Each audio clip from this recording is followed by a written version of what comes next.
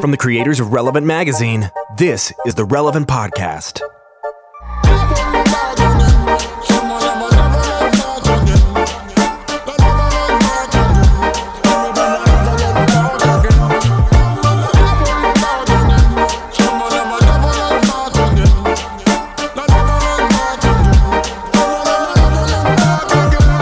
It's the week of Friday, August 4th, 2017, and it's the Relevant Podcast. I'm your host, Cameron Strang, and this week's show is brought to you by Squarespace.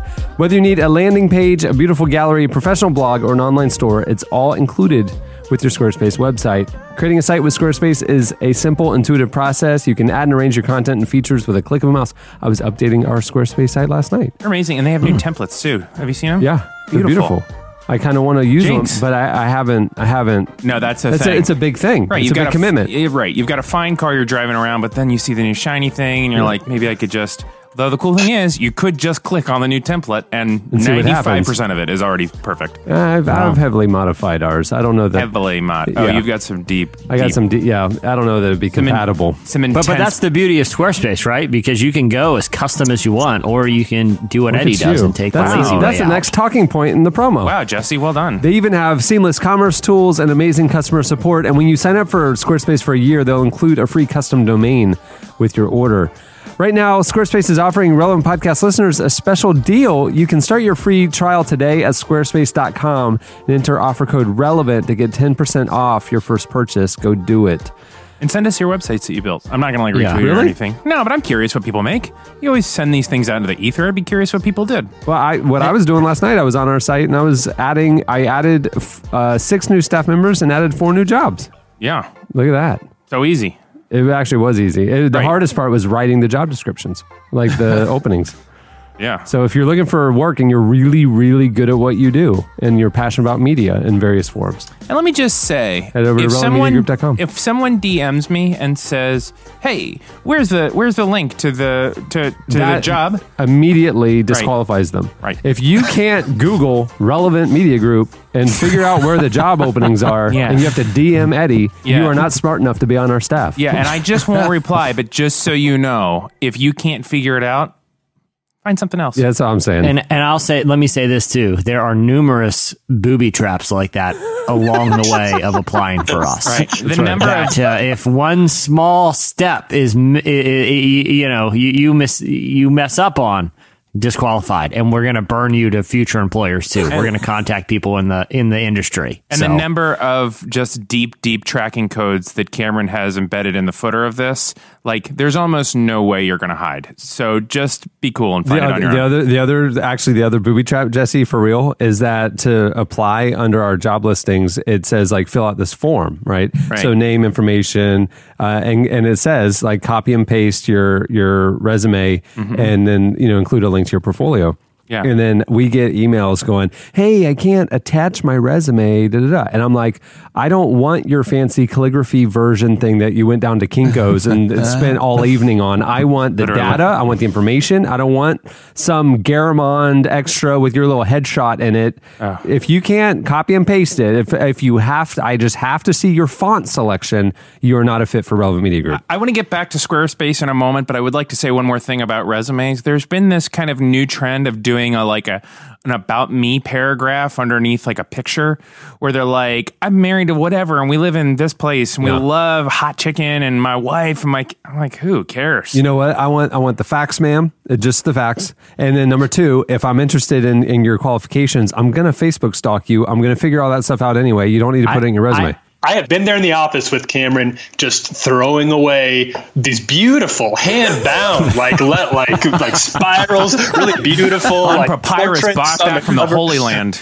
Just like one look, in the garbage. Never see it again. Literally, a guy had pizzas delivered to our office and taped his resume on the underside of the pizza lid. So when we open the pizza, there's his resume. That's brilliant. No, deleted. Immediately, I refused to even consider him. Oh, I would never consider that. See, here's the difference between me and you guys. It's a good thing I'm not in charge of HR over there because I encourage grand gestures. Particularly, it shows gumption It shows, a flair for spectacle. Here's my deal. All of things. Smoke and mirrors. I'm about substance, qualified, quality people, high integrity people who are passionate and they're in it for the right reasons. If you need all those smoke and mirrors, you are trying to distract or inflate something that is not pertinent to you being good at your job. It should be your name and a single link.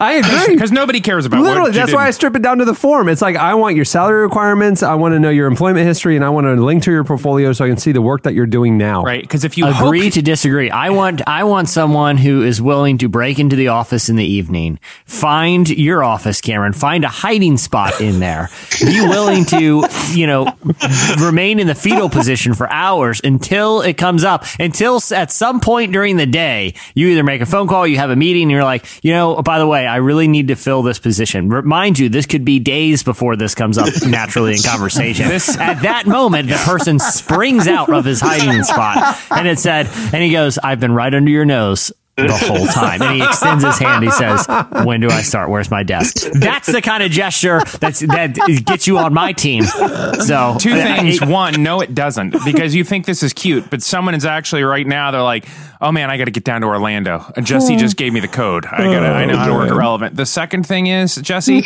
I would like you under a different name to apply to Relevant and see if you would all get a call.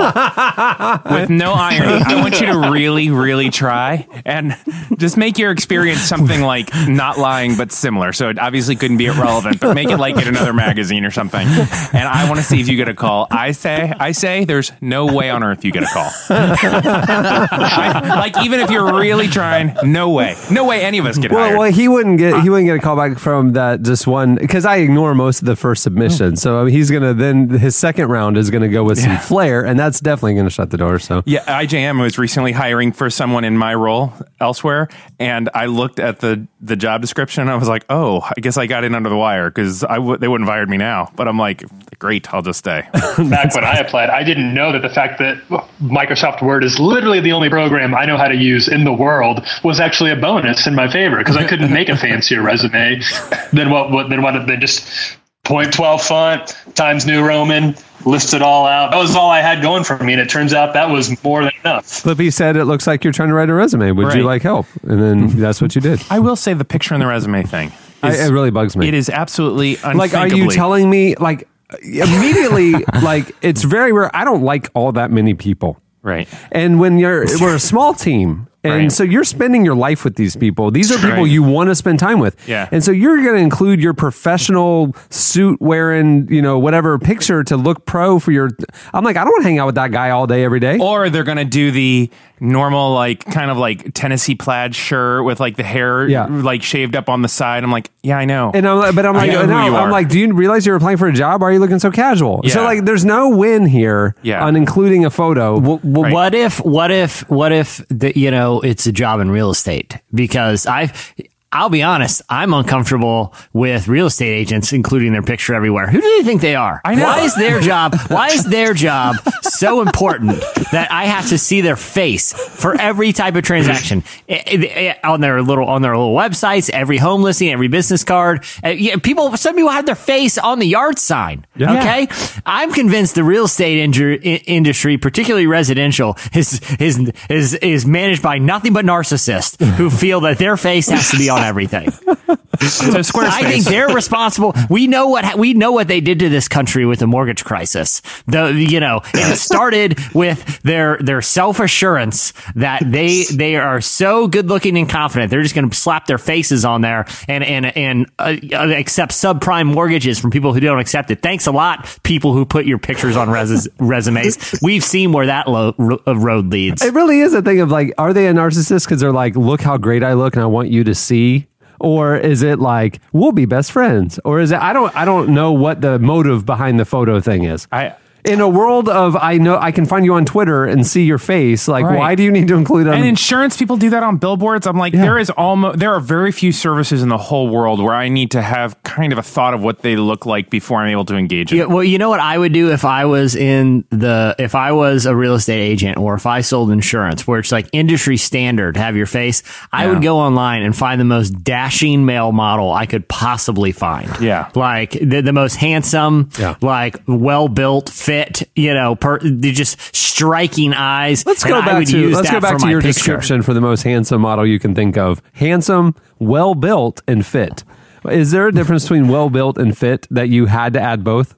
Well, I'm not saying fit like as in like lean like Lance Armstrong. I'm talking. I need if someone wants to do business with me, they need the perception that I have more of a like V-shaped a Stallone build, like a V shape. What color eyes does he have? Athletic build. Because I feel like Jesse has a whole person in his head right now. Yeah, I do have a whole person. What's his name? If I describe it any further, you got to trust me on this one. It's going to get creepy because I've actually done the research on this. But and I have a name and actually contact number. Do you know what he does? Is he like a special ed teacher and he visits his grandma every Saturday morning? He's a professional model, a fitness model, actually. But he's my key to being a success in the real estate industry. And I just would never acknowledge that I'm not him. Like when people show up to be like, okay, I'll see you at the listing. I'll be like, okay. I would just not acknowledge it. Be like, oh, that was a couple years ago. I've kind of, I'm taking a rest year from gym stuff, and my tanning bed broke, so that explains it. But anyway, let's get this. So 3 bathrooms, huh? Okay, you got a half. All right, well, whatever. The point is, they land me the business. It's the bait on the end of the fishing hook. Once I set the line, they're signing a contract right away. They're in. So I got a whole plan. You're good. Hey, we have a great show in store for you today. Coming up later, we talked to author Jen Hatmaker, author and speaker, I guess. Oh, my. She has a new book coming out on August 6th. It's called Of Mess and Moxie. She wrote a piece for the next issue of Relevant. Mm-hmm. It was phenomenal. He's a great writer. Yeah. I love her books. Also coming up later, rapper Wordsplayed joins us. He has a new mixtape coming out today with Andy Mineo. It's apostrophe in that words, or is it just words play? Wordsplayed. Past tense. I understand. One word. I understand. One word. The mixtape is called Magic and Bird. Andy is actually in the next issue of Relevant talking about Magic and Bird. And today we talked to Wordsplayed, the other half of that duo. So it's a cool mixtape. I don't know if you guys have heard it, but I always liked Andy's stuff. And then this is super cool. No. Can I tell you my real estate name? Because I also use a fake name. Lance Brockman. Huh? Lance Brockman. It can't be Jesse Carey. No. Because that's too gender ambiguous. Yeah, that's not gonna work. Yeah, exactly. That could be anyone. It's two I need someone first who names jumps right off the page at you, and then when they get the contract, it says Jesse, and then I use this name in quotes as a middle name, and then Carey. That's how I skirt it legally. But it's either Devin McHawk.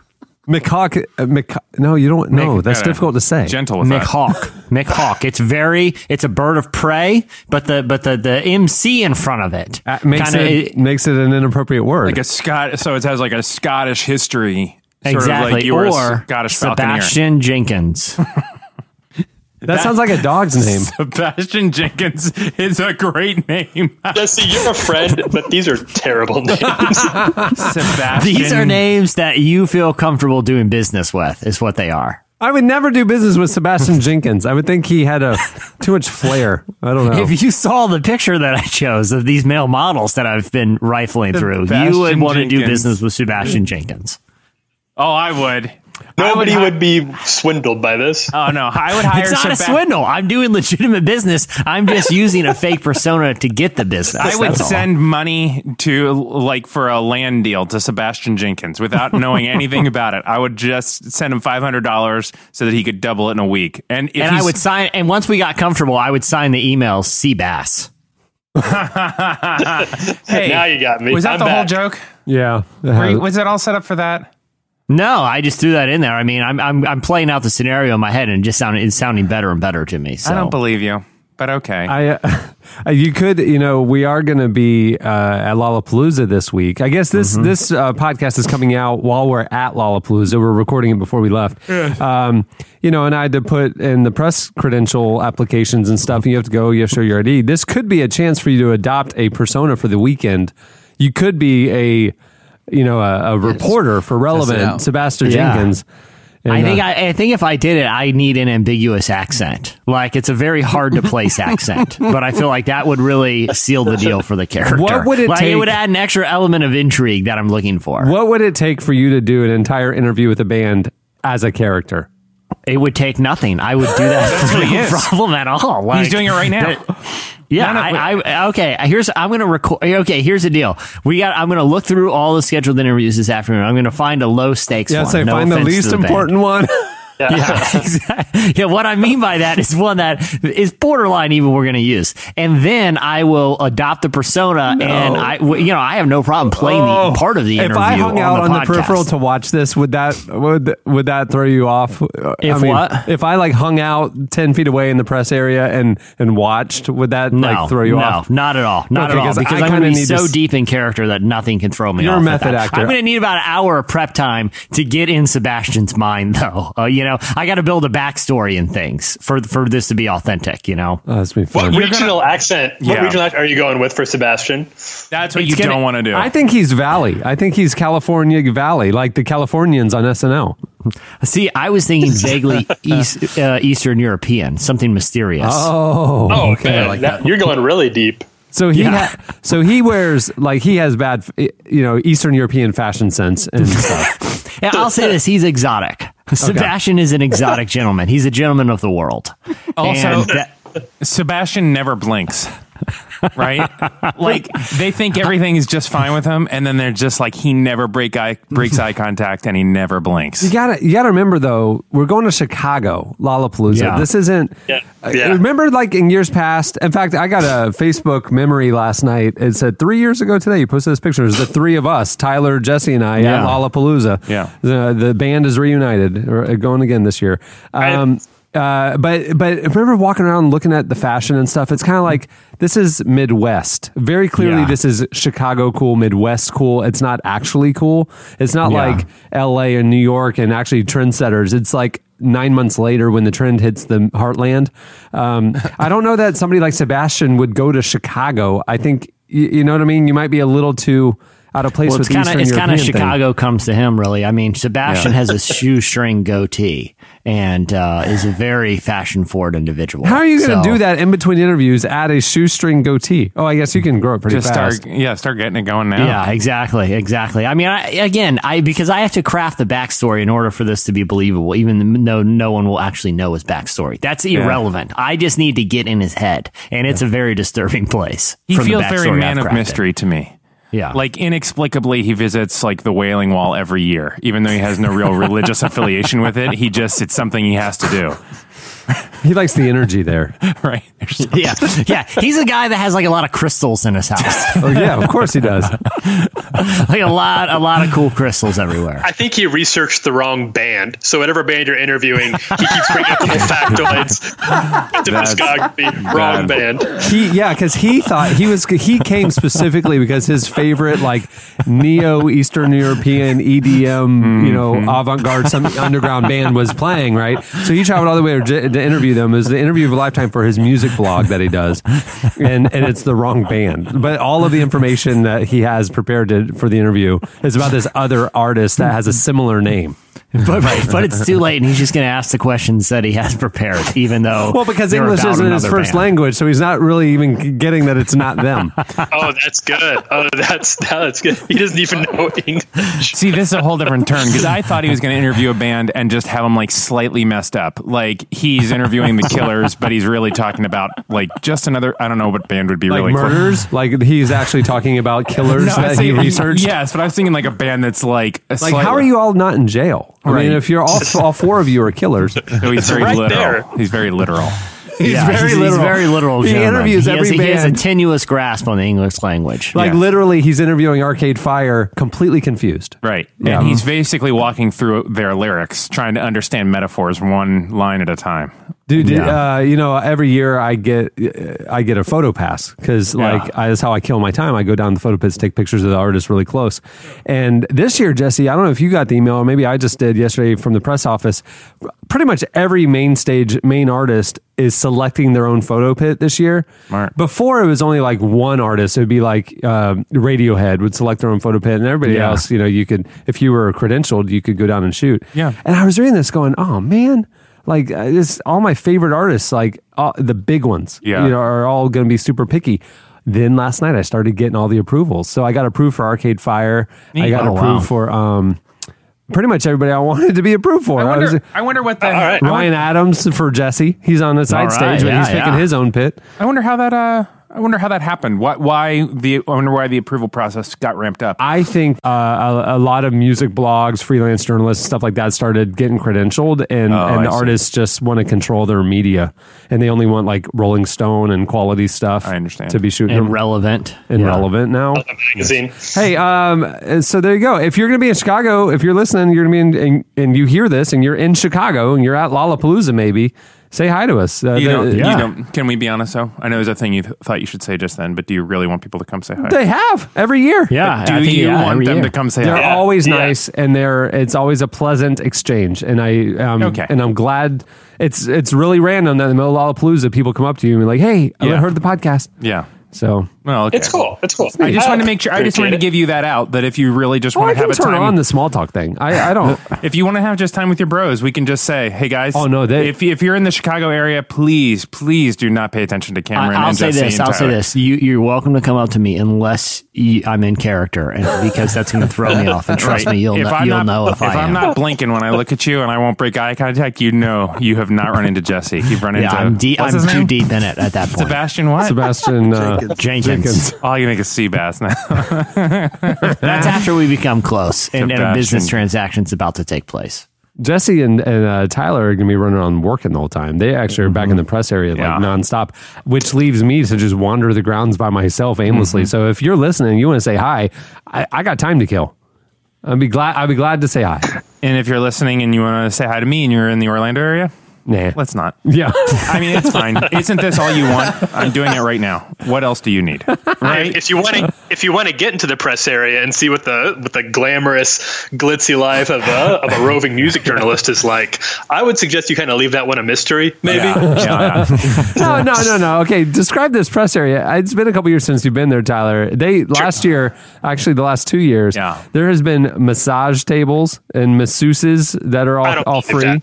Absolutely. FYI, that was not an authorized massage table. That was just a rogue entity. No, that was me. I was there. I was just trying to get my masseuse business off the ground. It's a whole pampering tent, for real. Jesse, am I lying? No, it's totally true. I will say this, though. I have like a very high discomfort level with public massages, either receiving or watching. So 100%. that does not, elevate the experience to me, but it is a good illustration of how nice they've made it to be a credentialed media of the press there. I've only ever had 1.5 massages, and I'm with you 100% on that one. I would never go do a public massage in the press area. It's like the people as you're leaving Whole Foods that are getting the massage in the grocery store. I'm like, what is your whole life? That seems like a health code violation to me. Yeah, I'm just their whole psychology breaks down to me, and I'm like, that's a person I can't know. There's no way we could ever hang out. I mean, maybe they're so riddled with chronic pain that they just can't make it to their car and they need help. Maybe it's a medical condition. Right. They were there buying flaxseed, kombucha and acai or whatever you get at Whole Foods, and then they just had to get a rub down. Yeah, because it was so painful. Yeah. Because they had to lift the heavy bag of flaxseed. If that's the case, then I'm okay with it. Hey, you know who has no issue with public massages or a lot of different public displays? Sebastian Jenkins. Sebastian wears the local garb wherever he goes, and sometimes there's lines that are crossed. Yeah. He's just not familiar with the lines, but he doesn't mind public displays either receiving or giving. No. Yeah. He wears the local ancient garb. So sometimes it is just a So here it'd be like the Seminole Indians. Yeah, it is a small deerskin. Yeah. He goes ancient. He's the type of dude that would have like a folding massage table in the trunk of his vehicle and just set it up rogue. He's that type of dude, though. Yeah. And all he says, nah, I don't want to do this. It's just too weird. You're going too deep, man. You can't get in the head of this guy until like minutes before the interview, or you get on a dark path. Yeah.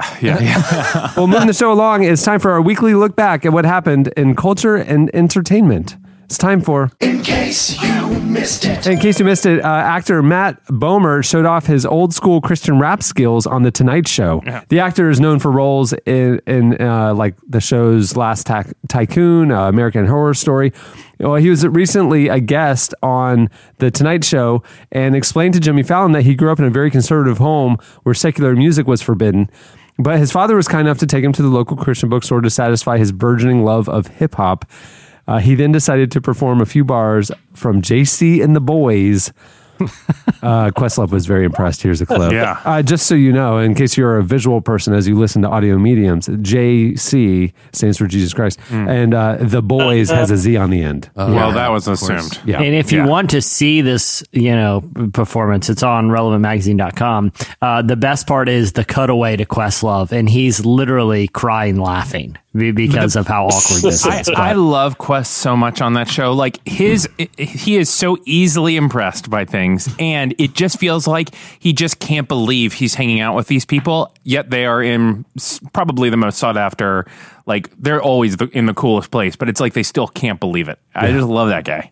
Hey, in case you missed it, the WWE has announced a big trademark. They've trademarked 316. Finally. As you may remember, professional wrestler Stone Cold Steve Austin started using 3:16 to taunt his wrestling opponent and born-again Christian Jake Roberts way back in 1996. Yeah.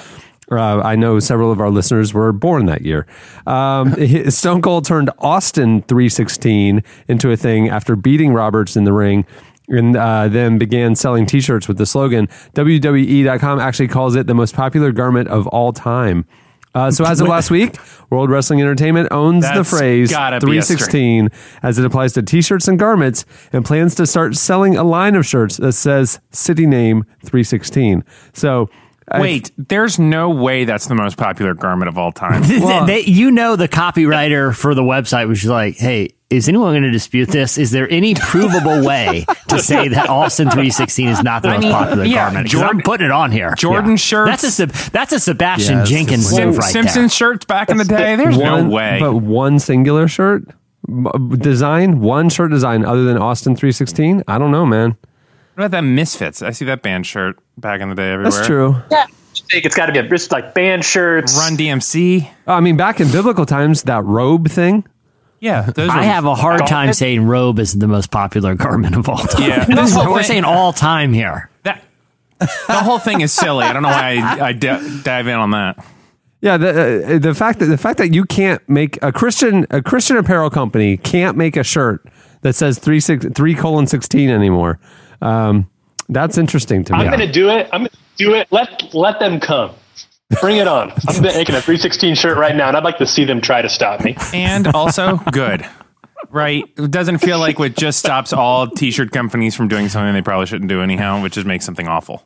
But Cameron, I think the thing is, like, we've known this for decades, that Christians, they pay no attention to copyright or trademarks when it comes to t-shirts. Oh, no. They will appropriate any symbol. Like Jim, they will, that's like the even the most copyrighted emblems on the planet, like Coca-Cola, can be appropriated by a Christian t-shirt company, and they do not care about respecting copyright and trademarks.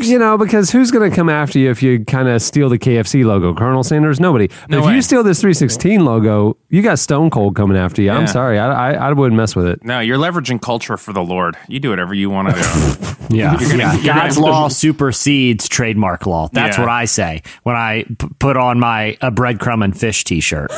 Yeah. Hey, in case you missed it, Russell Brand sat down with theologian Alistair McGrath this week for a fascinating conversation about faith. The actor, comedian, and author invited the Anglican priest and professor of science and religion onto his podcast, Under the Skin. McGrath discussed his own journey from atheism to Christianity. And though Brand isn't conventionally religious, he is open to many different philosophies and ideas that even expressed his own concerns with atheism. He said, for me, without some sense of a deeper truth, for me, there's only hedonism, only indulgence. He also seemed genuinely curious about Christianity and expressed admiration of writers like C.S. Lewis. Here's a clip. What is it in particular about Christianity that you found not appealing seems too light a term. What do you think? There's some whole truth, some divinity in Christianity? Well, I wouldn't want to say Christianity has got everything absolutely right, but I want to say that it's got some insights that are really very, very exciting. I'm going to tell you one that actually made a big difference to me.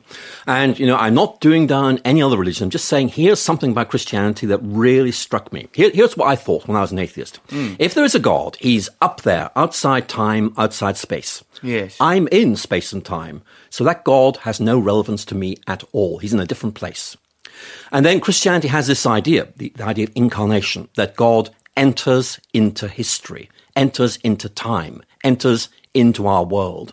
And if that's right, and of course we have to discuss that, but if that's right, it's a game changer, because it means that a God who was thought of as being way beyond anything actually came into this world, and that actually makes him accessible. And to me, that's one of the ideas that I found really exciting when I began to explore it. And actually, if it is right, it does change the way we think about God. There you go. Russell Brand. C.S. Lewis. When in the world? Yeah. Who would have thought they would ever be in the same clip together? Well, Russell Brand's he's a pretty. I feel like he has a reputation for being a pretty well versed in not just literature, but also major philosophies and thoughts in religion. But it was cool. But Alistair McGrath is obviously like a very conventional theologian and apologetics expert. So that it played out for a pretty interesting discussion because, like I said, I think Russell Brand is genuinely curious about kind of big ideas like that. Hey, in case you missed it, this week Haim performed an indie pop cover version of Shania Twain's classic "That Don't Impress Me Much." The trio were recently guests on Australia's Triple J radio show, took part in a segment called Like a Version, where artists perform somewhat unexpected covers. They explained that growing up, they were big fans of the country star. Here is a clip. I never knew a guy who carried a mirror in his pocket and a comb up his sleeve, just in case, and all that extra whole gel in your hair ought to lock it, cause heaven forbid it should fall out of place. Oh, you think you're special. Oh, you think it's something else. Okay, so you're Brad Pitt. That don't impress me much. So you got the looks, but have you got the touch? Now don't get me wrong, yeah, I think you're alright. That won't keep me warm in the middle of the night. That don't impress me much. You know what I would say about that? That don't impress me much. No, I was going to say that impressed me much. Here's the only thing about that, because that was when the one woman did the like, so you're Brad Pitt or whatever. Mm-hmm. I thought they would have gotten rid of that or changed it or just it. That's what always ruined that song for me. Like talking in a song, I think kind of ruins it. Oh, so you're Brad Pitt? Yeah. I always thought like, well, this song's already kind of tacky, but then this just makes it a cartoon. Well, what about Carmen's songs where he would do all that talking? A whole different thing. Yeah, okay. A whole different. That's a whole. Because to me, that makes the song. He supersedes all of it. Yeah, because he wasn't it weird that he was the narrator and the singer? Like you would have thought they would have like at least like in Thriller, like Vincent Price does the narration. But do you think Carmen is just too much of a control guy? Like he knows what he wants so much that he's like, no, I'm going to jump back and forth from the protagonist to the narrator. Without telling anyone. It's just going to happen. Because there's a time when Eddie Murphy does all of the characters, it's like, yeah, good point. You are Eddie Murphy. Jesse, you are the funniest. There's like nobody they're going to do it better than you. It's you switching between Sebastian and Jesse. I mean, it's in his mind, it's two different roles. He can do them both. Why not? That's true. I mean, he's operating at a different level than someone like, let's say, Michael Jackson, who needed to hire Vincent Price. I think you're right. Right. No, that's right. Right. Hey, in case you missed it, Matthew McConaughey explained why he named his son after his favorite Bible verse.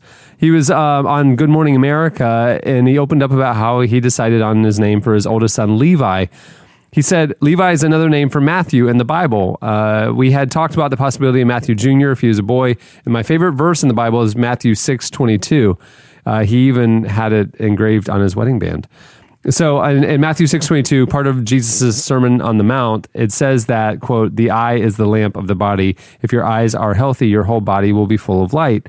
So they didn't know the sex of their baby until he was born. So they hadn't landed a name for Levi until they met him. And as it happens, Levi was born at 6:22 p.m., so the name made sense. Do you think that he was really born because it's Matthew 6:22? Do you think the baby was born at 6:22 exactly, or they're like it was like 6:25 and he's like, hey, listen, we kind of wanted to go Levi here and we got this whole backstory and we're close enough. What do you think? What do you think on the paperwork? Bump it back 3 minutes. Is that a legal thing or can we do it? The amount of peyote and horse tranquilizers in Matthew McConaughey's system, though, I would be surprised if the wife exists, if the kid exists, if the wedding ring, if any of it exists. Like this guy is awesome, but he is also I don't believe any of it. I don't think he's a liar. I think to him it's very, very real. I don't think he's a liar when he's talking about the birth of his son and his faith, but I won't bring the faith element into it, but I will say he is a mystery. He is quite a mystery. I think he's gotten good at like crafting the reality that makes him happiest. And I think that I've learned a lot from him. And like, that's the same way that I try to name everything in my life now is just find a Bible verse, whatever time it is, and then name it after that. And so far it's worked out pretty well for me. Right. Even if that doesn't match up with scripture and verse, you're like, well, you know what? Who will know? Close enough. Yeah. I give myself a 15-minute window to find a good verse in there. Find a good verse in there. All right. That'll do it for In Case You Missed It. Stay tuned. Up next, Slices. And I remember all my childhood dreams. I find it hard to get them out of my mind. And I remember all my childhood dreams. I find it hard to get them out of my mind. And I remember all my... You're listening to Airy, I think. It's A-R-Y, all caps. The song is Childhood Dreams. At the beginning of the podcast, you heard Electric Guest with Oh Devil. Okay, it's time for Slices. What do you have, Jesse? All right, so I know we had talked about earlier that we have a lot of job openings on the website, but maybe some people are looking for something. Let me say this too: relevance is an exciting place to work, but maybe we're looking for something even more exotic, and that can impress your friends even more. Yeah, that's it's not tough exotic thing. here. It's not exotic at all. Well, I mean, I'm trying to implement some changes to, Sebastian maybe joining some staff meetings to heighten the exotic level. But this job recently was posted. I don't know if they're using ZipRecruiter or not. It would make sense that they would. By NASA. There's only one position. The title is Planetary Protection Officer. Yeah. Planetary Protection Officer.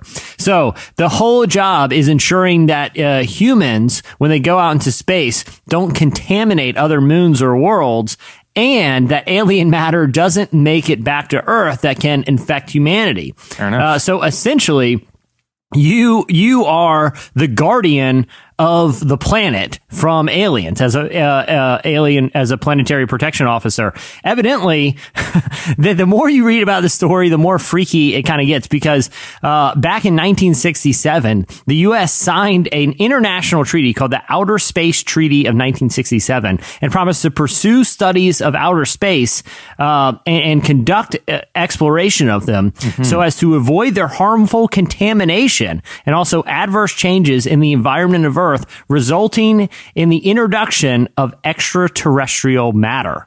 So your full-time job, which they even listed the salary, you get like $190,000 a year for being the planetary protection officer. That seems really low for the magnitude of this job. You're protecting the planet as a protection officer. That's your entire job, is to protect it from alien species. Even if you have no experience, I encourage everyone to apply for this job because that is the ultimate one-up job in any situation. Right. If you're the planetary protection officer, like, oh, cool, you're a bank teller. We all got to do something. Planetary Protection Officer, NASA. There's only one of me, and it's the only thing standing between planet Earth and an alien takeover is this one person. This is the job of a lifetime for somebody. I want somebody in this role that is just older and grizzled and really, really not afraid of anything. Like what's the guy from Men in Black? Not Will Smith, the other guy. Like a Tommy Lee Jones? Yeah. Who's no just nonsense. Yeah, I don't want anybody playing around. I don't want anybody trying to make contact or make a friend. I want somebody that's just going to fly around in a little spaceship and shoot first, ask question later. You know what I mean? I don't want any aliens in our sphere, and I think Tommy Lee Jones is. I think we should just get Tommy Lee Jones, because we know, like, if something landed on Earth, he'd gather everybody and be like, "I want a 10-mile perimeter. I wanted you to check every hen house, dog house." Yep, right. It's just like The Fugitive. Like every single movie role he's done has prepared him for this job. Right. I didn't do it. I don't care. Right. Yeah. Shoot to the alien. Yeah. Because if you get the wrong person, I kind of feel like they're only filling this position to like the way that I think this came about, because to my knowledge, I don't know how many like alien moons were going with like viruses intact to our space gear. Like, it seems like the day to day, you're not super busy here. You know, like we go on like space trips. I don't know. Like, when's the last time we put something on Mars? Like 2 years ago? Like I said, I can't imagine the day to day is all that stressful. I feel like someone at NASA was like going through a file cabinet and was like, guys, did you realize like back in 1967 we signed this treaty and the job we never filled? We got to get on this or we're going to be in trouble with whoever enforces these things. So they just listed the position, and I feel like the person's going to get there and it's pretty much just going to have a cool job title and not a whole lot of responsibilities. Like, what could it possibly entail? You know? Well, but you don't want a Jeff Goldblum type, right? Who Jeff Goldblum, Jurassic Park, who's just into thinking about the process of it all and what it all means. You know, you really want someone who's just going to sit and wait on a horse and just take care of it.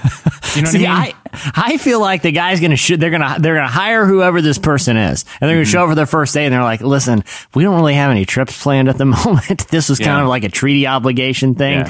So, you know, why don't I think the vending machines, you know, we could do an inventory there. It's just they're going to find stuff for this person to do, but I don't know how much planetary protection goes into it, which makes the job even more intriguing. And the person's going to ask, like, okay, so how do I look into outer space? How do I look around? And they're like, we don't. Okay, well, second question: how do I like shoot into outer space? I mean, like, it's in development. Those are like lasers, or I mean, how do I stop the aliens? Like, how is this even? You guys got anything for me, or am I just kind of figuring it out on the fly here? You know? Yeah. You know what? I'm going to go down to the sandwich cart. All right, what do you have, Tyler? Sandwich. Okay, well, I'm going to start mine off with a question. When you guys either go to see a movie in the theater or you rent one, how much does the Rotten Tomatoes score factor into whether or not you're going to watch a movie? Quite a bit, yeah. Yeah.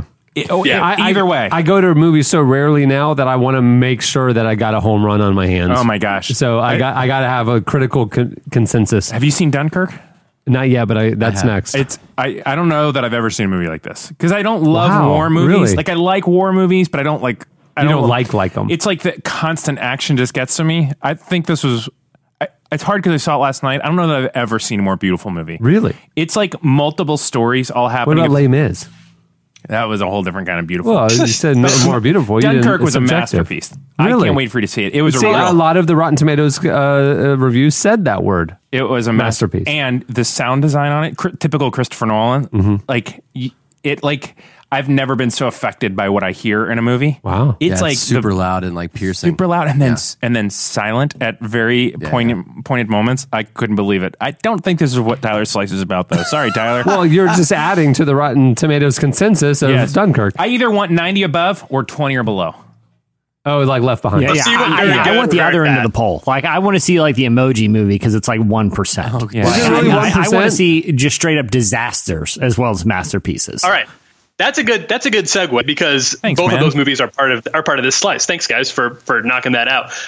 But apparently this summer, for the first time, there is an even split between movies that underperformed and movies that overperformed at the box office and their respective Rotten Tomatoes scores. So a movie that gets a good Rotten Tomatoes score was, in 100% of the cases, did better than expected financially. Movies that got bad reviews on Rotten Tomatoes did some significantly worse than expected. And so this is leading studios now to start releasing their movies for critical screenings closer and closer to the actual release date of the film, to try to negate some of that. So studio thinks it has a bad movie on its hands, like the Emoji Movie. Remember that Will Ferrell movie, The House, that came out for like 2 minutes and nobody went and saw it?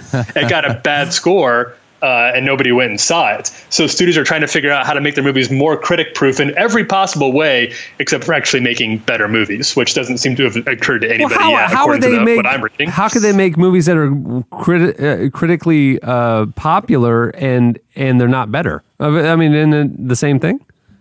Well, that's the problem, see, because they don't seem to be putting a lot of effort into making better movies, but they are finding ways to keep critics from seeing their movies before it actually comes out. Yeah. For example, they didn't even release The Mummy at all, the Tom Cruise movie that nobody saw. That one was not released for critics, so critics who wanted to review it had to go see it like the day that it came out, like everybody else did. And that one only got 17%, and obviously it underperformed at the box office. So I guess what I'm wondering, is this going to, if studios start making it harder for critics to see their movies, is that going to affect Rotten Tomatoes or how we think about Rotten Tomatoes? I think it starts killing opening weekend because people will wait for the reviews. You know, yeah, that's what I wonder too. I that's what I would do. It's just it pushes everything back. It's shooting yourself in the foot. I mean, it's two indicators if a movie is going to be a bomb. Number one, if there's just complete saturated, like oversaturated promotion where like Emoji Movie, we just knew,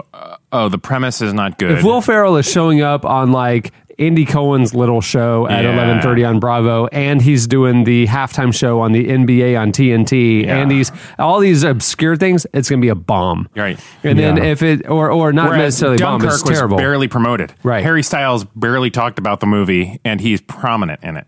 Oh, really? I didn't even know that. Yeah, he's like one of the main characters in it. And the movie is making a lot of money because it had a high Rotten Tomatoes score, is the theory. Right. So the last test is going to be this weekend because the Matthew McConaughey, Idris Elba movie Dark Tower comes out, and so far it has not been released for critical screening. There is an embargo until Friday morning on all critical reviews, just not a good sign. Oh no, because I love Idris Elba. He's like my favorite. I love Idris Elba. I love those books, but I'm not super. The movie, there's a lot of red flags for the movie. But isn't this like, honestly, I kind of love the Rotten Tomatoes thing because I feel like this is finally honestly crowdsourcing, like if a movie is good. Like you used to have no real way of knowing if a movie was good. Like you'd have your local newspaper reviewer and maybe you trusted him or her or maybe you didn't. But this is like pretty accurate. Like Brie and I we rented a movie the other day just on a whim and we were like, oh, let's see this. There's some funny people in it. It was called Table 19. It was about some wedding, and it was like directed it's a Duplass Brothers movie. Yeah, right? I've seen it. Yeah, it was absolute trash. And then I was like, "What was this to Rotten Tomatoes?" And it was super low. It also goes to show, like, at what point does like something like Netflix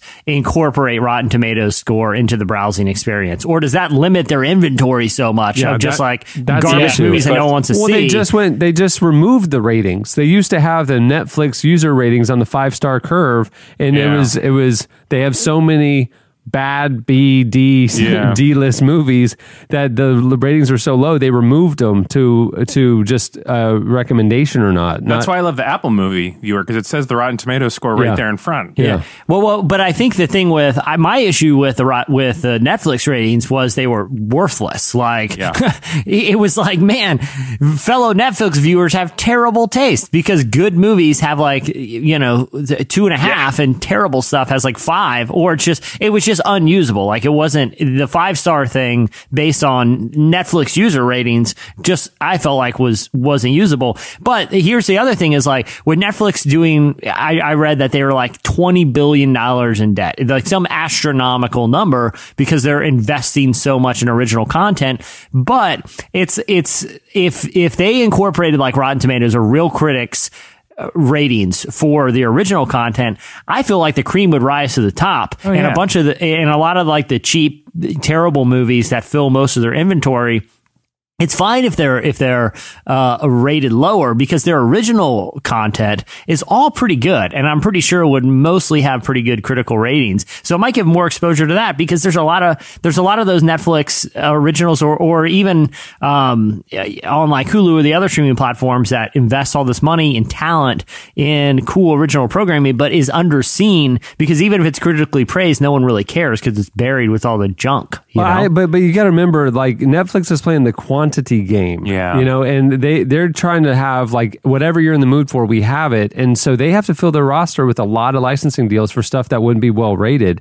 And if the perception became that only 2% of their content was decent and everything else was trash, people would lose interest in the platform. I think they're withholding the critical evaluation because the volume of their quality content isn't that great, honestly. Yeah, I guess it's one of those things you find out the easy way or the hard way. Like, you either look at the Rotten Tomato review and you're like, oh, this movie is terrible, I'm not going to watch it. Or you watch it and you're like, well, that was awful. Like, I just wonder how sustainable that model is with quantity, Like, what if they move to, like, the HBO model where everything is good, speaking of Netflix, I haven't yet cut cords yet. I watch DirecTV. I watch my DVR most of the time, so I don't get on Netflix all that often. But this is the dog days of the summer seasons, and a lot of the stuff that normally I would watch on the evenings aren't on anymore. So I've been watching the Netflix. No SNL, nothing. Yeah, and so I've been burning through. I mentioned this a few weeks ago. I've been burning through all 9 seasons of The Office, right? Mm-hmm. Yeah, and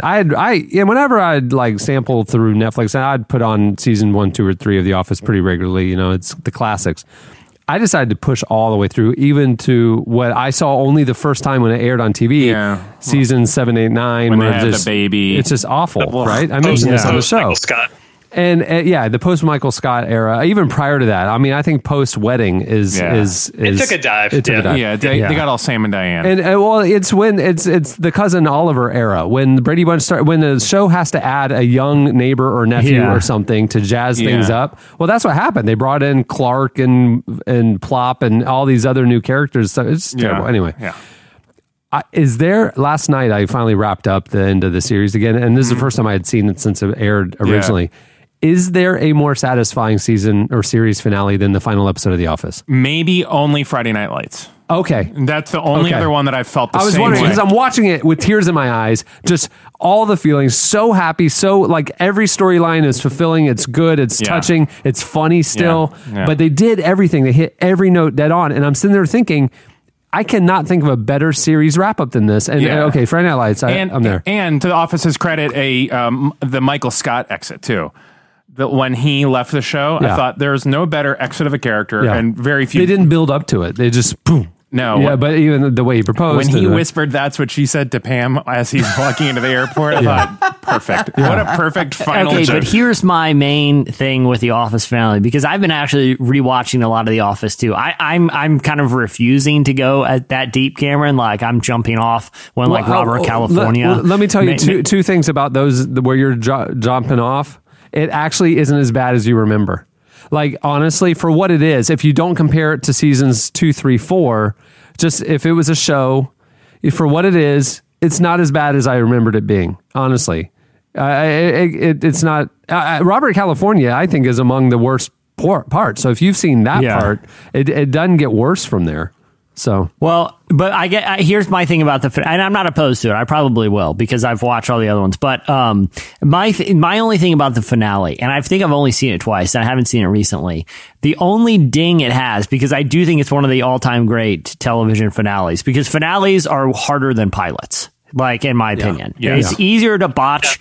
It's easier to botch a finale than anything else. Well, I mean, Seinfeld, the greatest sitcom of all time, is famous about how bad their finale was. I just finished. It's a drama, but I just finished Bloodline, and the last 2 episodes were awful. It ruined the series. But all that to say is my only ding with The Office finale is the Andy subplot. They took him out of The Office for almost the whole show for this dumb kind of American Idol side plot that I just feel dude, just keep them all together for the last episode, because I felt like that was the worst part of that episode. Am I wrong? Because it's been a while since I've seen it. Well, that thing happened the 2 episones leading up to the end. The end, if you recall, was a year later. Mm-hmm. The documentary series had aired, and they were all reconvening to do a Where Are They Now thing for the documentary series, and then also the wedding that was happening. And so the Andy plot on the finale actually resolves well.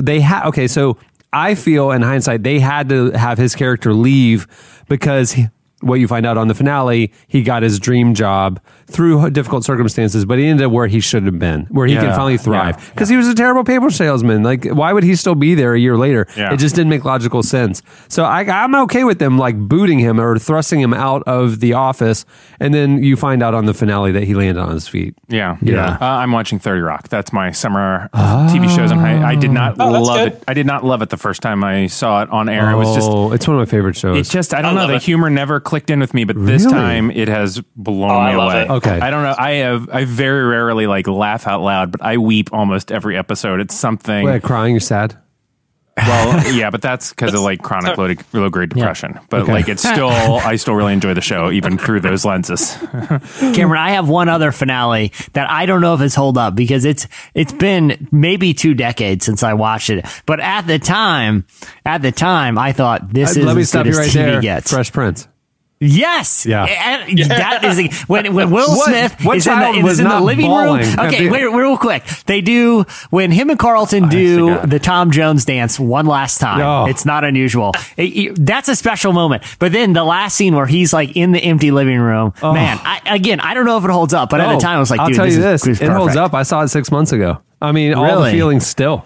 I wept. Did you seek it out or did you stumble on it? I stumbled on it.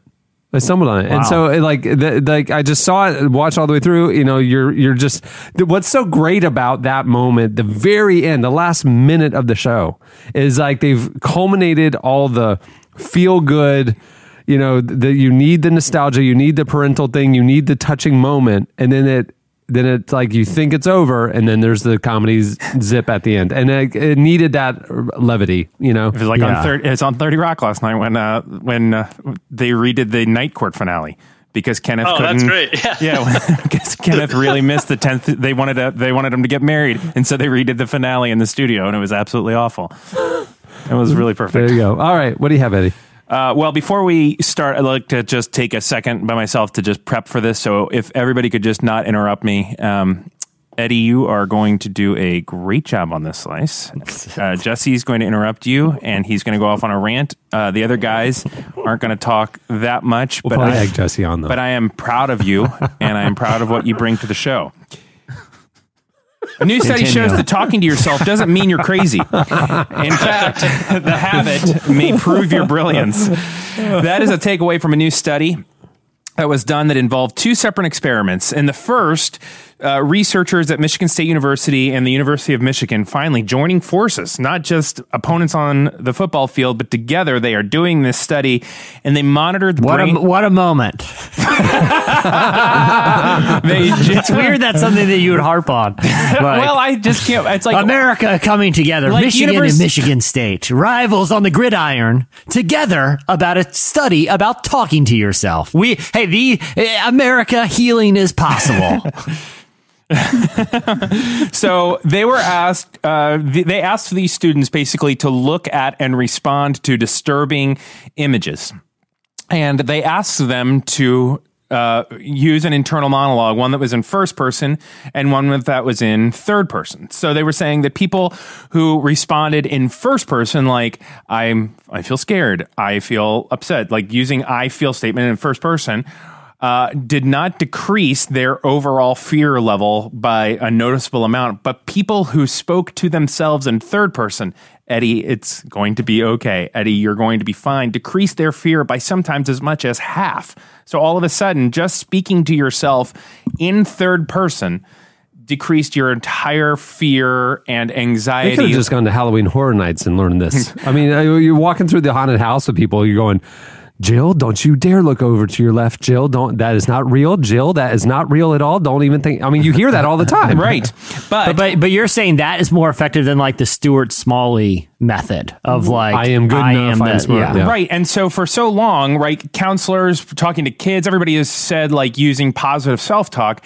And we've always said that the positive self-talk is, I'm doing a good job. I'm working hard. I'm smart enough. Right? People like me. Speaking in first person, but they're actually saying that if you can force your internal monologue to third person, it will be dramatically more helpful in both getting you pumped up and excited about stuff and also kind of keeping you from being scared or fearful and intimidated. So before the opening game of the next NBA season, Cameron, This is going to be an awesome season for the Magic. Cameron, you're going to have a great time. Cameron, you are not going to yell at refs this year. Cameron, you're going to be encouraging. You're going to enjoy yourself and be just nice. But it is kind of like metacognitive. It pulls you outside of your thinking, and it allows you to sort of put some distance between. It's almost like a coach, a life coach talking to you. It gives you psychological distance between the Should feeling. You be looking in the mirror? What, because that's what I do. Sebastian, you're not going to botch another closing. You're not going to be investigated You're for not mortgage going to fraud. botching another closing. You're not going to be investigated for mortgage fraud because you're using a fake name, Sebastian. Everything's going to be okay. The moral of this story is keep the positive self-talk going, right? Tell yourself you're going to do okay, but switch it to third person and it'll actually be helpful. Eddie, great slice. Super proud of you, man. Well, there you go. That'll do it for Slices. Stay tuned. Up next, Jen Hatmaker joins us. Took off in paradise. I landed in the jungle. And I spent the whole time watching my back. I see a color in the morning sun, somewhere over the ocean. And I swear it means more now that I'm done. You're listening to Crooked Colors. The song is Flow. This week's feature interview is brought to you by Blue Apron. Blue Apron is the #1 fresh ingredient and recipe delivery service in the country. For less than $10 a meal, they deliver seasonal recipes along with pre-proportioned ingredients right to your door. And Blue Apron is completely flexible, so you can customize your recipes each week and choose a delivery option that fits your needs. And Blue Apron's freshness guarantee promises that every ingredient arrives ready to cook, or they'll make it right. Hey, featured meals coming up this month right now for Blue Apron. Some of the meals available in August include... Say this slowly. Basil pesto chicken with summer vegetable panzanella. I don't know that that's Sautéed shrimp and green beans with globe tomatoes, spinach, and orzo pasta. Ooh, that's really good. Whole grain pasta and summer vegetables with heirloom tomato caprese salad. Miso butter salmon and lo mein noodles with cucumber and charmed tomatoes. I didn't even know there was a charmed tomato. You're talking Seabass's language right now. Meatball pizza with fresh mozzarella cheese and charmed tomatoes as well. There you go. You know what I'm always impressed with? The fact that, like, if I tried to bring home an heirloom tomato from the store, there is probably a 30% chance that it will get crushed or mangled by the time it gets to my house. What are you doing to your grocery bags? Running over them with the cart. Okay. But the fact that they're able to bring all of this, like, it's just perfect and beautiful. Yeah, they're really clever. Check out this week's menu and get your first 3 meals for free with free shipping by going to blueapron.com/relevant. You'll love how good it feels and tastes to create incredible home-cooked meals with Blue Apron, so don't wait. That's blueapron.com/relevant. Blue Apron, a better way to cook. Jen Hatmaker is an author and speaker whose latest book, Of Mess and Moxie, explores how to find joy and purpose even in seasons of pain and challenges. Can I tell you something about Jen Hatmaker? I am like not typically in her readership listening demographic. I love her. I love her books. I love her podcast. You know what I like? I like her moxie. Her mess is okay. Yeah. Her mess is all right. I like her moxie. She is real deep. Yeah, I am really always... I didn't expect her not to be, but I just am... Your favorite page in the next issue of Relevant will probably be hers. I'm telling you, it's a really good piece. Undoubtedly. And you know, it's interesting because like with some bands, they had one album in them and they just kind of never really figured out album 2 through 5. Right. She just keeps writing stuff that she is pulling from a deep well, and she's got a cool family. I like her. I'm glad she's on the show. We recently talked with Jen about the book, why she decided to write about difficult issues, and how everyone can benefit from going through trials. Here is Jen Hatmaker.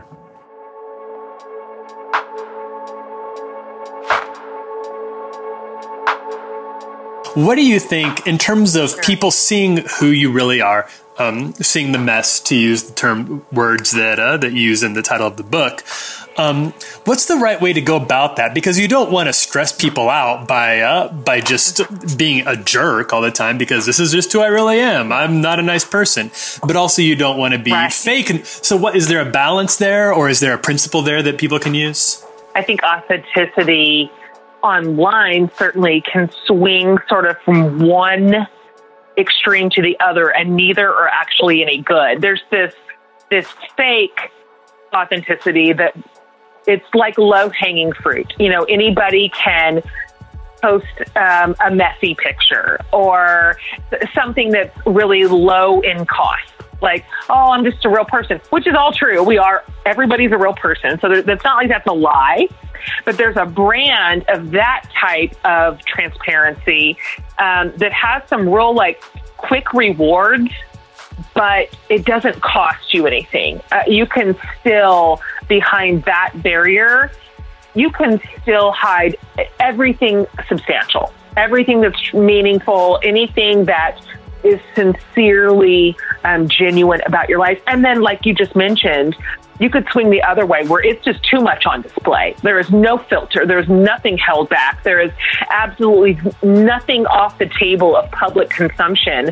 And that's just as not only unhealthy, but exhausting to have to digest from somebody all the time. So I think there's something in the middle that feels right to me, where your authenticity is going to cost you something, because it means, at least in certain areas where it's wise and where it's prudent, you are going to peel back the curtain a little bit and reveal something hard, something that involves struggle or loss or failure. That's not a thing we generally like to share, or disappointment, and put that out there. And that's risky. It is. It's risky, and you don't know specifically what the response to that will be. And so that my experience with that brand of authenticity where it matters, I have found that in general, it draws people in far more than it pushes people away, because it sort of creates this space for other people to say, oh, me too. Yeah, me too. I've done that. I've struggled with that. I failed in the same way. And it's good. I think that's good for the community to neither chase the lie of sort of a fake happy life where nothing really has any cost, or the opposite, where everything is a disaster, every day is a mess. Everything is in the weeds. And so something in the middle is somewhere where I think it's more true.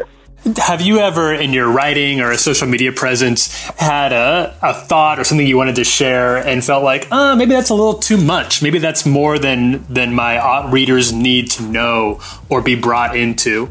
Definitely. And I pay attention to that sort of check of the spirit and try to get down to the root of it to see what's there. Because sometimes I think there's real caution in that this would be the definition of oversharing. Either it infringes on somebody else's privacy or on their story and it's not mine to tell, or it's just simply too much to invite hundreds of thousands of strangers into for their comment and critique.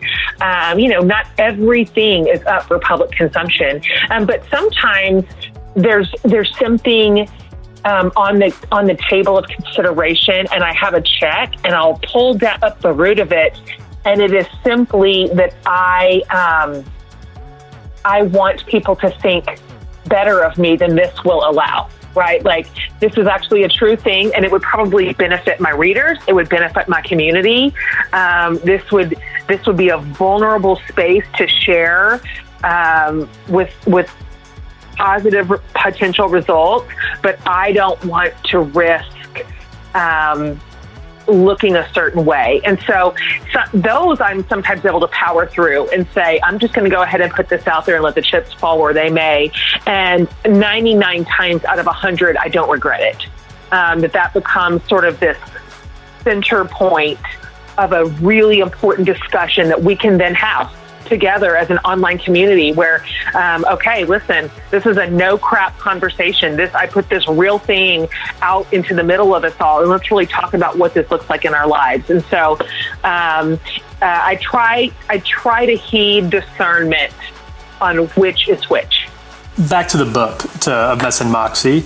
Between you starting to set out and just write the book and get it all on paper to the time when you're done, how different is the finished product from your original sort of vision of it? And did you have any revelations about some of the things you talk about along the way that surprised you? Yeah, it's interesting with Moxie, because I had a lot of ideas in a bucket that I'd been saving and hoarding and filing away and putting ideas under just as sort of the skeleton starts to take shape. But there's this quote by Henry Nouwen that I love. I actually keep it on my desk. And he said, "I do not yet know what I carry in my heart, but I trust it will emerge as I write." And I have found that to be really true in my experience as a writer, that even going into a project like Boxy that had a pretty decent structure already built in. The outline was pretty complete. A lot of the ideas were already largely fleshed out before I ever actually started the writing process. There is an element of mystery in every writing project where sometimes just the process of writing leads my thoughts and my heart and my soul into territory that I didn't plan for, that I wasn't expecting to remember that, or I wasn't expecting to observe that or learn it or come to that conclusion or share it even. But it's almost like how sometimes fiction writers talk about how their characters write their own stories almost without their permission. I feel that sometimes even as a nonfiction writer, that sometimes the stories and the truths and the ideas begging to be brought forth are just going to write themselves, with or without my permission. And so in every book I've ever written, there are passages, paragraphs, sometimes entire chapters that I did not expect to write, but it emerged as I went, and I'm always glad for it.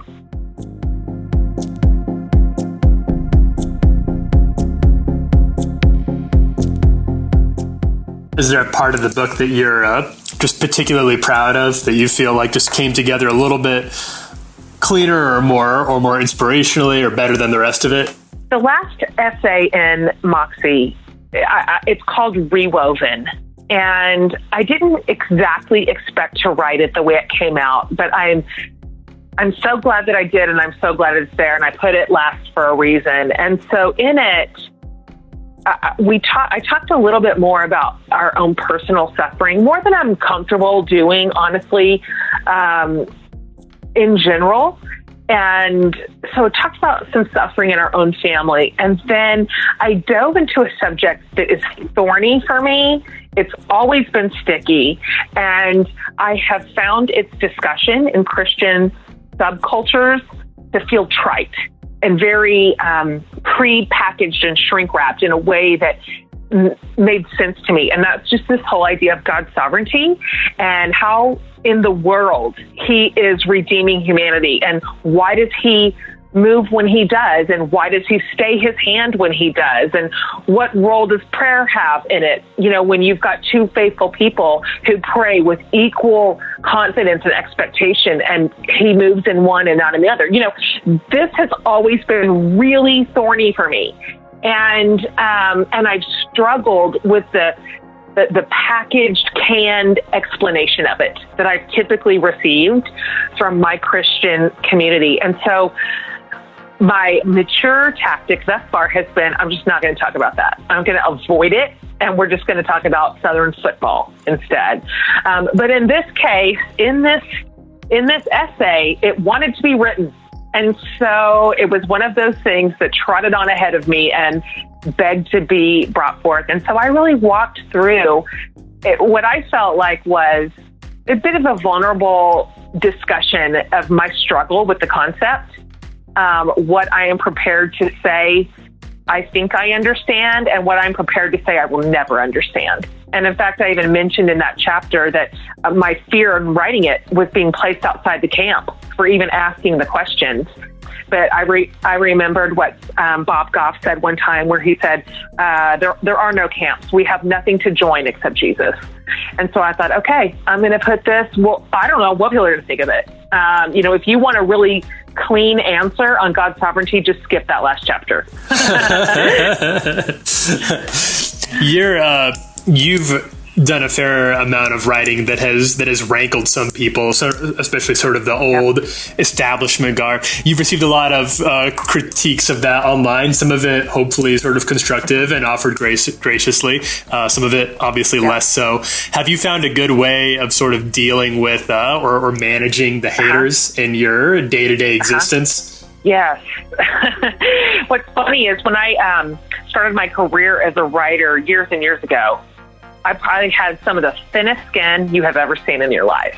I'm a lifelong chronic people pleaser. Human approval has always very disproportionately mattered to me in a very unhealthy way.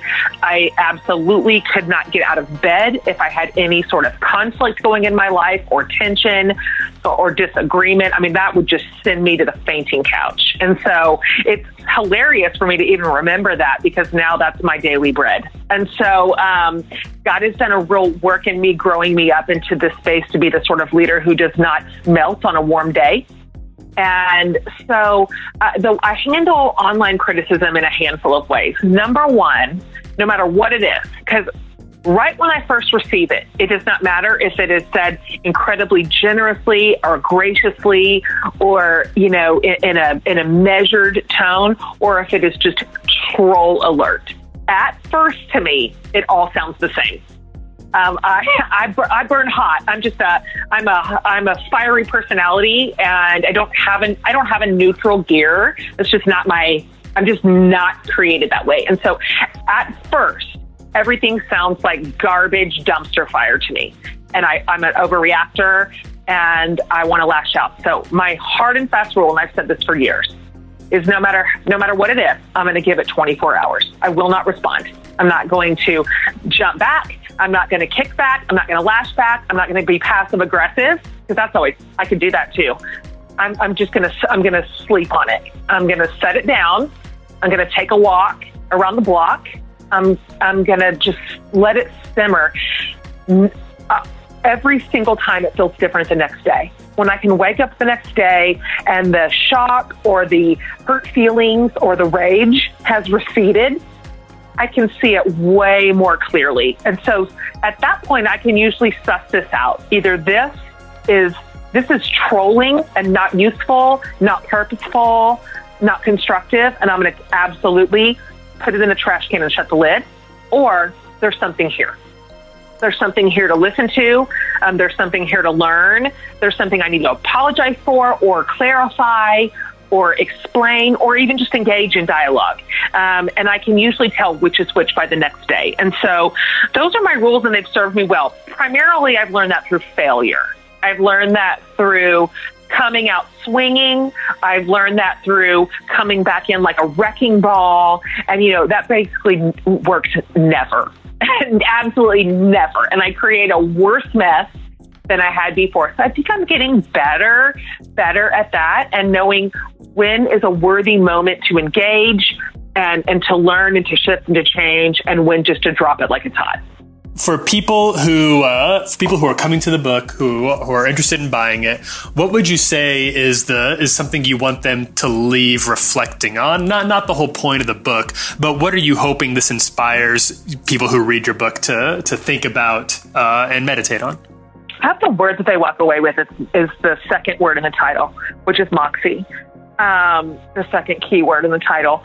And that idea of that word is old-fashioned, and, it pulls forth all these images of grit and sort of courage and pluck.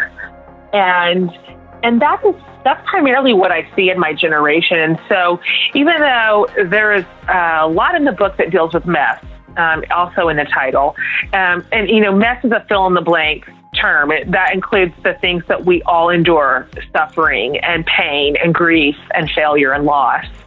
That this idea that as believers, we are just simply seeded with a spirit of overcoming. It is in our namesake that we are resilient, and that sort of under God's care and in His space, we are absolutely capable of healing, of rising back up, of finishing strong, of learning and growing and developing. I mean, that is what we get. That is part and parcel of being ever made into the image of Jesus. And so what I hope that readers will walk away from is that reminder that no matter where they're at right now, no matter what's happening, what they've suffered through or what they're suffering through currently, that they have the spiritual tools that they need, because we just serve a God who will not be shaken.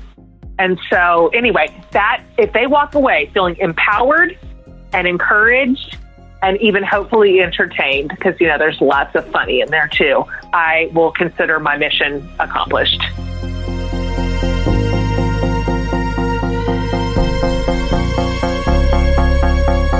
That was Jen Hatmaker. Make sure to get her new book of Mess and Moxie.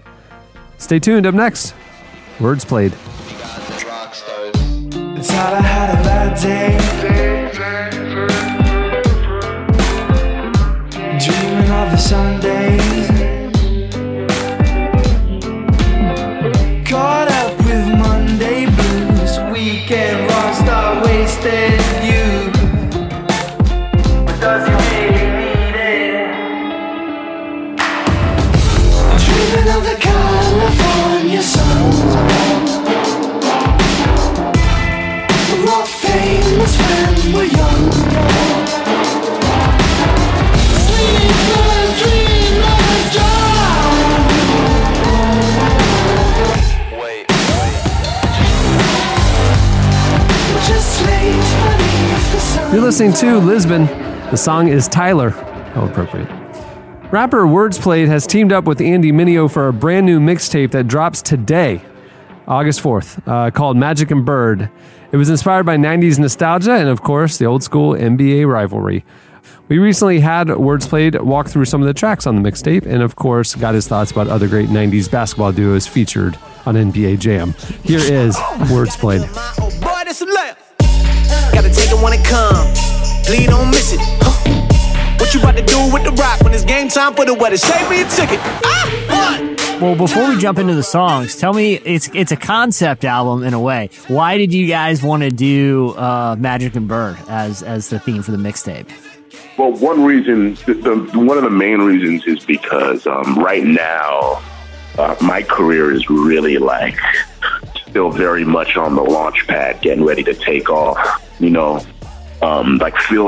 Filled up and ready to go. And Andy was at a point, he's been working on his album for about 10 or 11 months now.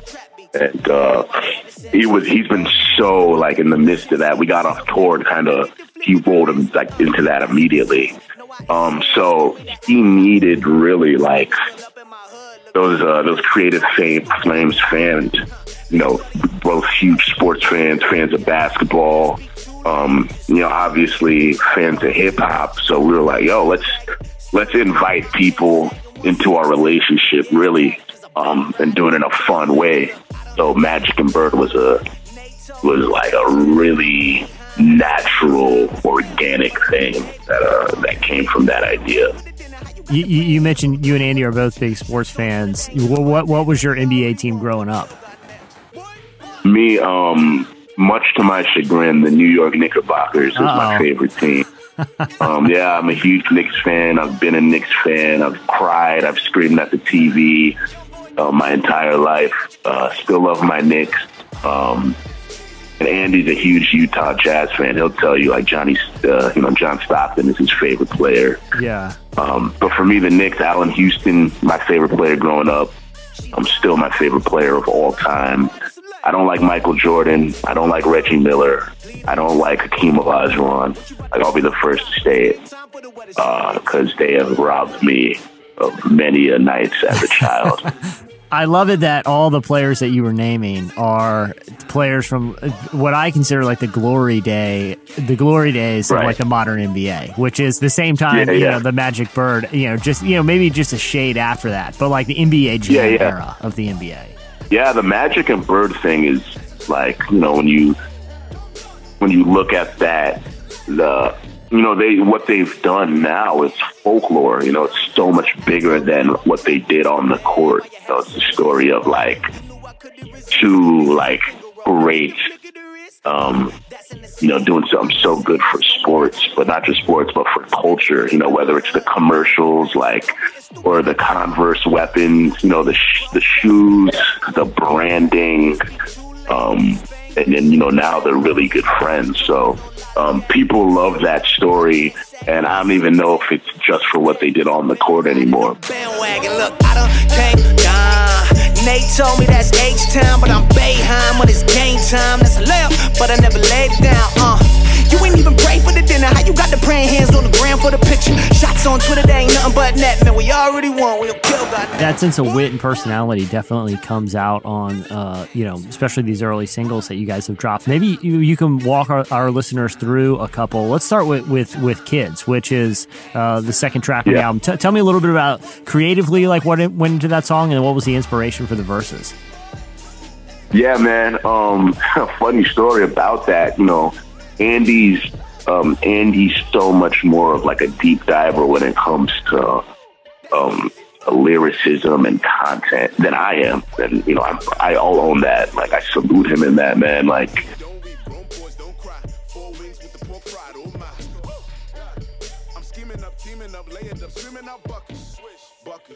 they don't even know me, but swear that I did it for Duckers, my lord.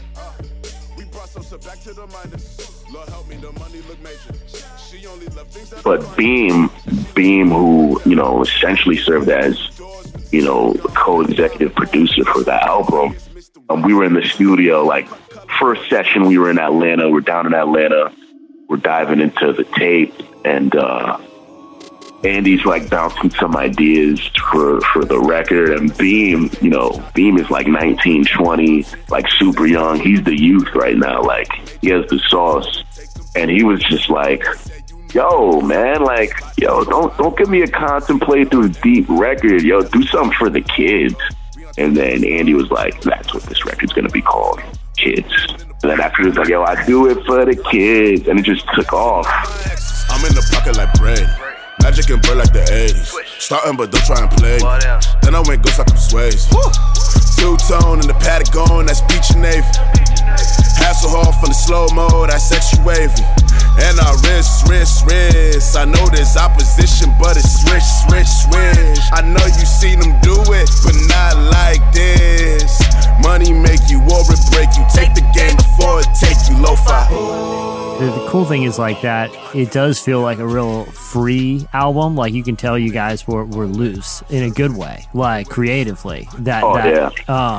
And I think the song that I've seen get shared around a lot too is Dunk Contest, which maybe if Kids is kind of like breaking the ice a little bit, kind of setting the tone. I feel like you dive right into Dunk Contest. Can you talk a little bit about that song?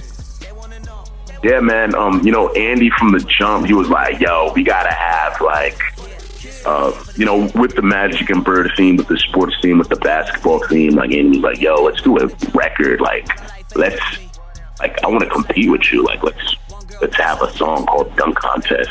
One day we're just in the studio and we're just going through a beat folder, and like that record came on, and like right off the jump we knew like this was just a hard hitting, like, dark trap. Like, it comes on and we're like, yo, this is the one. And like I just shouted out 360 in the contract. Never, like, just that's naturally, like, it just came to my mind. And like throughout recording it was just like back and forth, push the tempo, like an actual dunk contest. We wanted to, to give people that feel and that experience of when you're watching a dunk contest and you're on the edge of your seat, like, and you're jumping up and screaming, and then you're like, I don't even know if I could sit back down.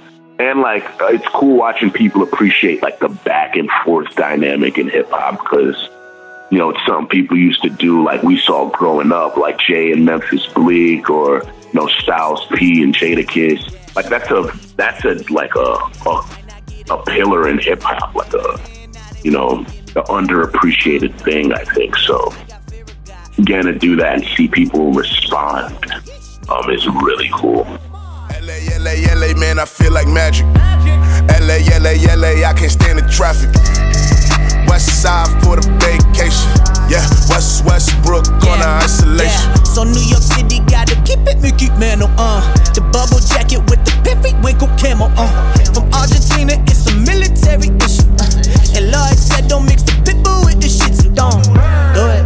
I just threw it off the back. Well, tell me a little bit about the track Judo, because speaking of back and forth and these alternating verses and stuff, tell me a little bit of what went into that particular track. Yeah, Judo was dope. Gavi produced it, did a phenomenal job. It was funny, like randomly,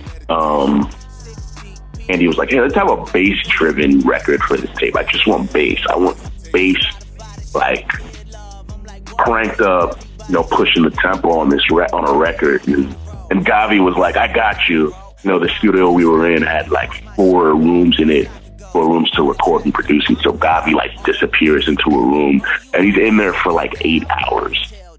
And then he comes back in like at 3 a.m. He's like, I got something. So we go in the room and Gavi like shuts the lights off in the studio and turns on these strobe lights, like these neon strobe lights. He's like, this is the only way to play this record. I think Judo is one of like the more higher, like a caviar almost, like a very distinct taste that's on the album. I'm first, I'm last. It's St. John at Mass. My neck, my back, I put Preem on that. My wrist, that wrist. Let's make something come back. My tape, let's turn that to a plaque. My babe, that babe, I'm going ape on this track. My wave, you can't surf on that. Behave, boy, don't you know you black? Okay, I will when white G's come back. All right. That was Wordsplayed.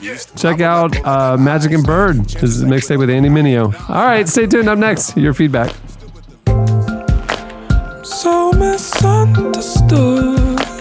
So misunderstood.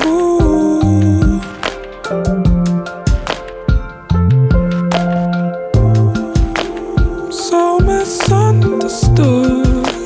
So misunderstood. I don't know what to believe in. I guess your eyes said enough. I guess your size said enough. Oh, these words, no, they can't express pain. It's like my life had enough. There's no words that I've learned. Oh, and these are just words, and they can't express pain. You're listening to Everything is Recorded. The song is Close But Not Quite. Okay, it's time for your feedback. Last week, we asked you for content ideas for Jesse's new, I say that's in air quotes, new prank call podcast. It's not new, it's old. It's been around for a long time, and you could be next. It's probably important to know that Relevant, and I hate to speak on behalf, I think I can speak on behalf of the company. Of course, always. Does not endorse this and will not produce this or acknowledge this. And should Jesse engage in such behavior, we'll distance ourselves from his brand. Legally. Yeah. Okay, That's so right. anyhow, continuing with the feedback. You guys hit us up on Twitter at Relevant Podcast. You also posted some ideas on the podcast episode page at relevantmagazine.com. Here's a few of our favorites. Well, okay, I got this one's from Spencer Ray, and I like where his head is at, but there's a serious flaw in his concept. The target is some random Papa John's location. The concept to pretend to be Papa John himself and start pitching new pizza ideas, all while slowly escalating in volume. And by the end of the call, you've adopted a full Italian accent. My only problem there, Spencer Ray, is everyone knows who Papa John is, and he does not have an Italian accent. Like, I don't know that me doing an Italian accent, if I'm impersonating Papa John, is going to help matters. I think it's just going to make things a lot weirder. Yeah, you just need to be like Chef Boyardee or something. You know.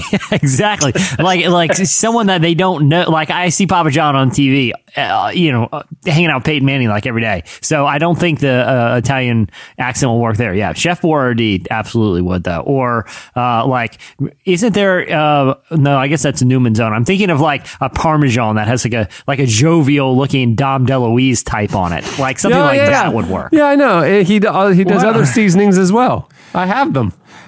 Eric's Odom said, "It is my understanding that most telemarketers are not allowed to terminate a call. Jesse should take full advantage of this by answering spam calls and then keeping the caller on the line as long as possible.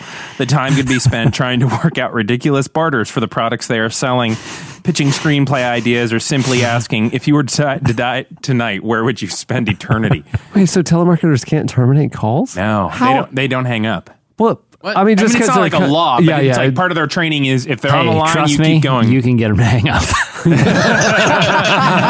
That's the name of the show. Get them to hang up. Oh, man.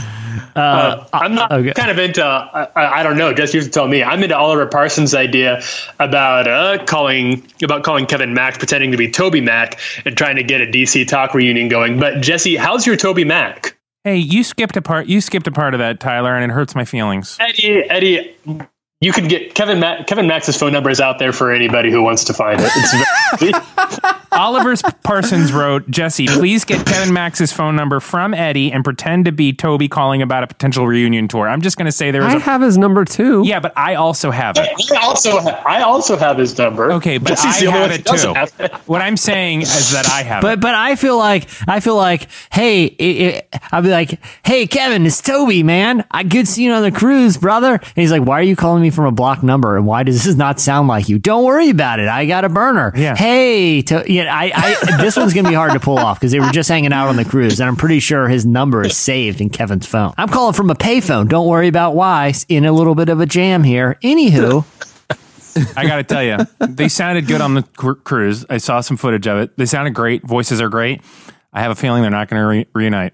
Really? Yeah, I think that was it. The chemistry wasn't there? No, I thought it was great. I just don't and the people were there, the crowds were there. It all of the factors seemed there. And then all the factors that were there years ago seemed there. Like they've still got it.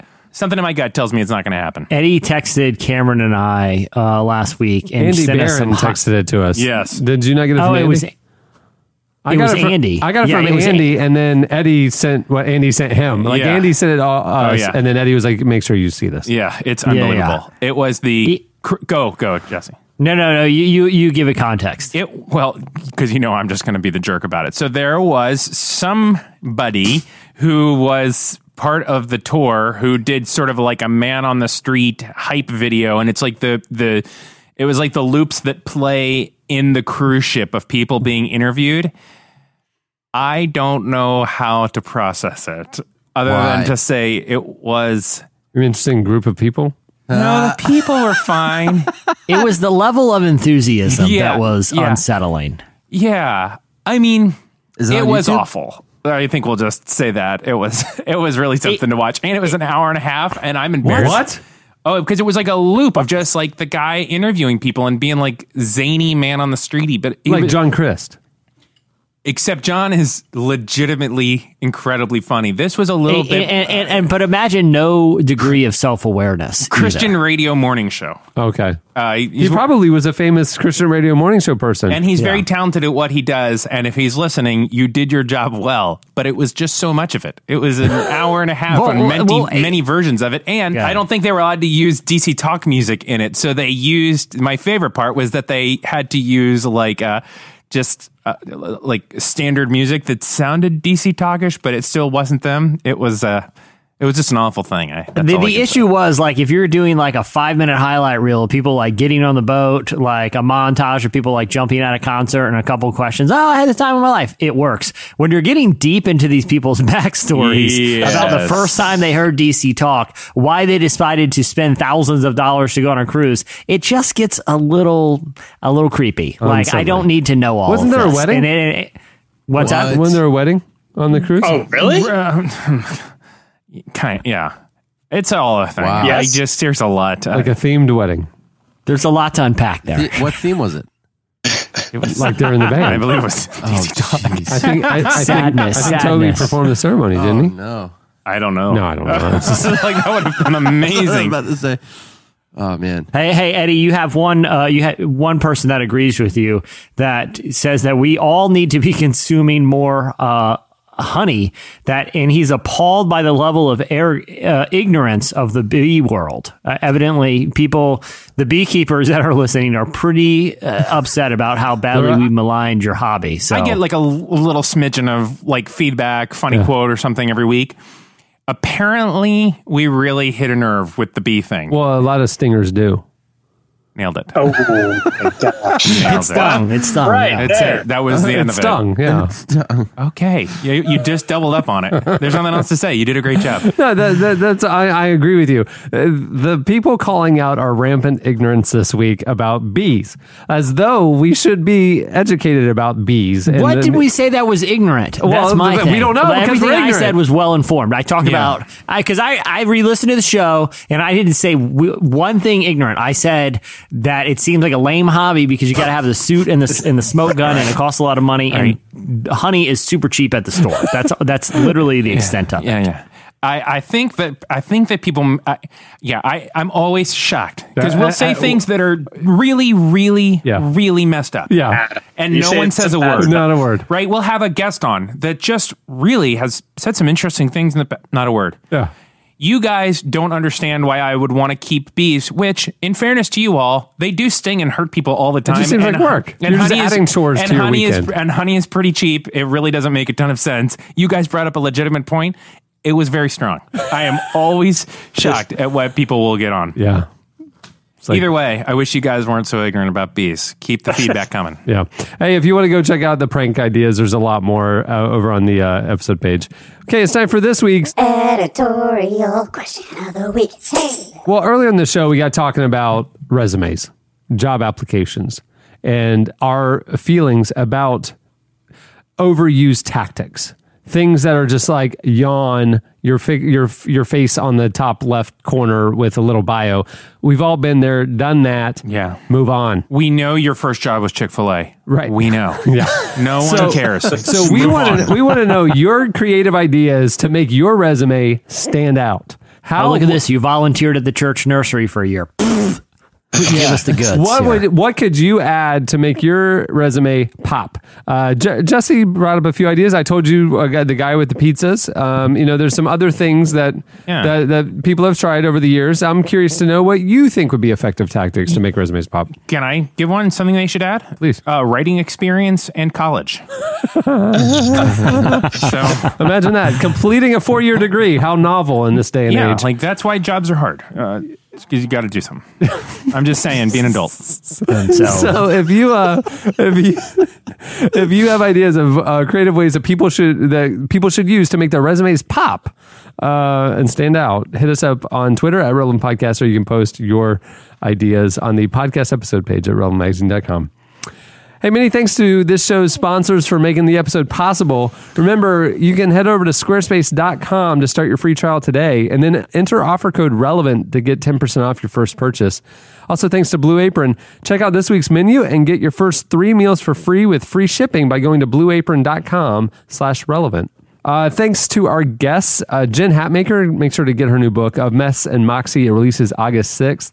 You can follow her on Twitter at Jen Hatmaker. And also to Wordsplayed. His new mixtape with Andy Mineo, Magic and Bird, is out today. Check him out on Twitter at Wordsplayed. Hey, if you're in Chicago right now while you're listening to this and it's still the weekend, hit us up. We're going to be wandering around and you meet Sebastian. It'll be a lot of fun for you. Yeah, if he's not blinking, he's going to be on and off. He'll make some appearances, though. That's for sure. Yeah. If you see Jesse and he's not blinking and he's got a little tiny mustache, walk away. Because I'm telling you, you're entering into a world of pain. There you go. All right, on that note, we'll wrap it up. I'm Cameron Strang. I was Eddie Skuffold. I'm Chandler Strang. Tyler Huckabee. I'm Jesse Carey. We'll see you guys next week.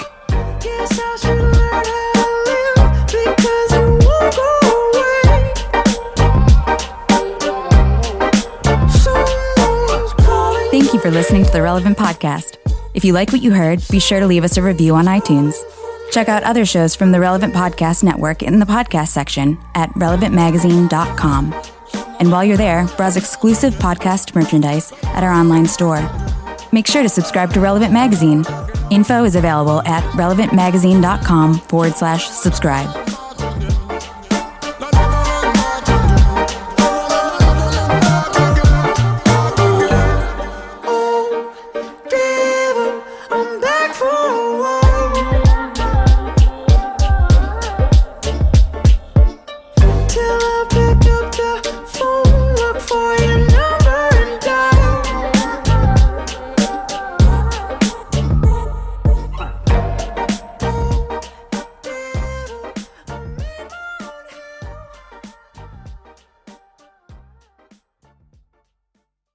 You're talking Seabass's language right now. Everybody in your crew identifies as either Big Mac Burger, McNuggets, or McCrispy Sandwich. But you're the Filet-O-Fish Sandwich all day. That crispy fish, that savory tartar sauce, that melty cheese, that pillowy bun. Yeah, you get it. Every time. And if you love the Filet-O-Fish, right now you can catch 2 of the classics you love for just $6. Limited time only. Price and participation may vary. Cannot be combined with any other offer. Single item at regular price. Ba-da-ba-ba-ba.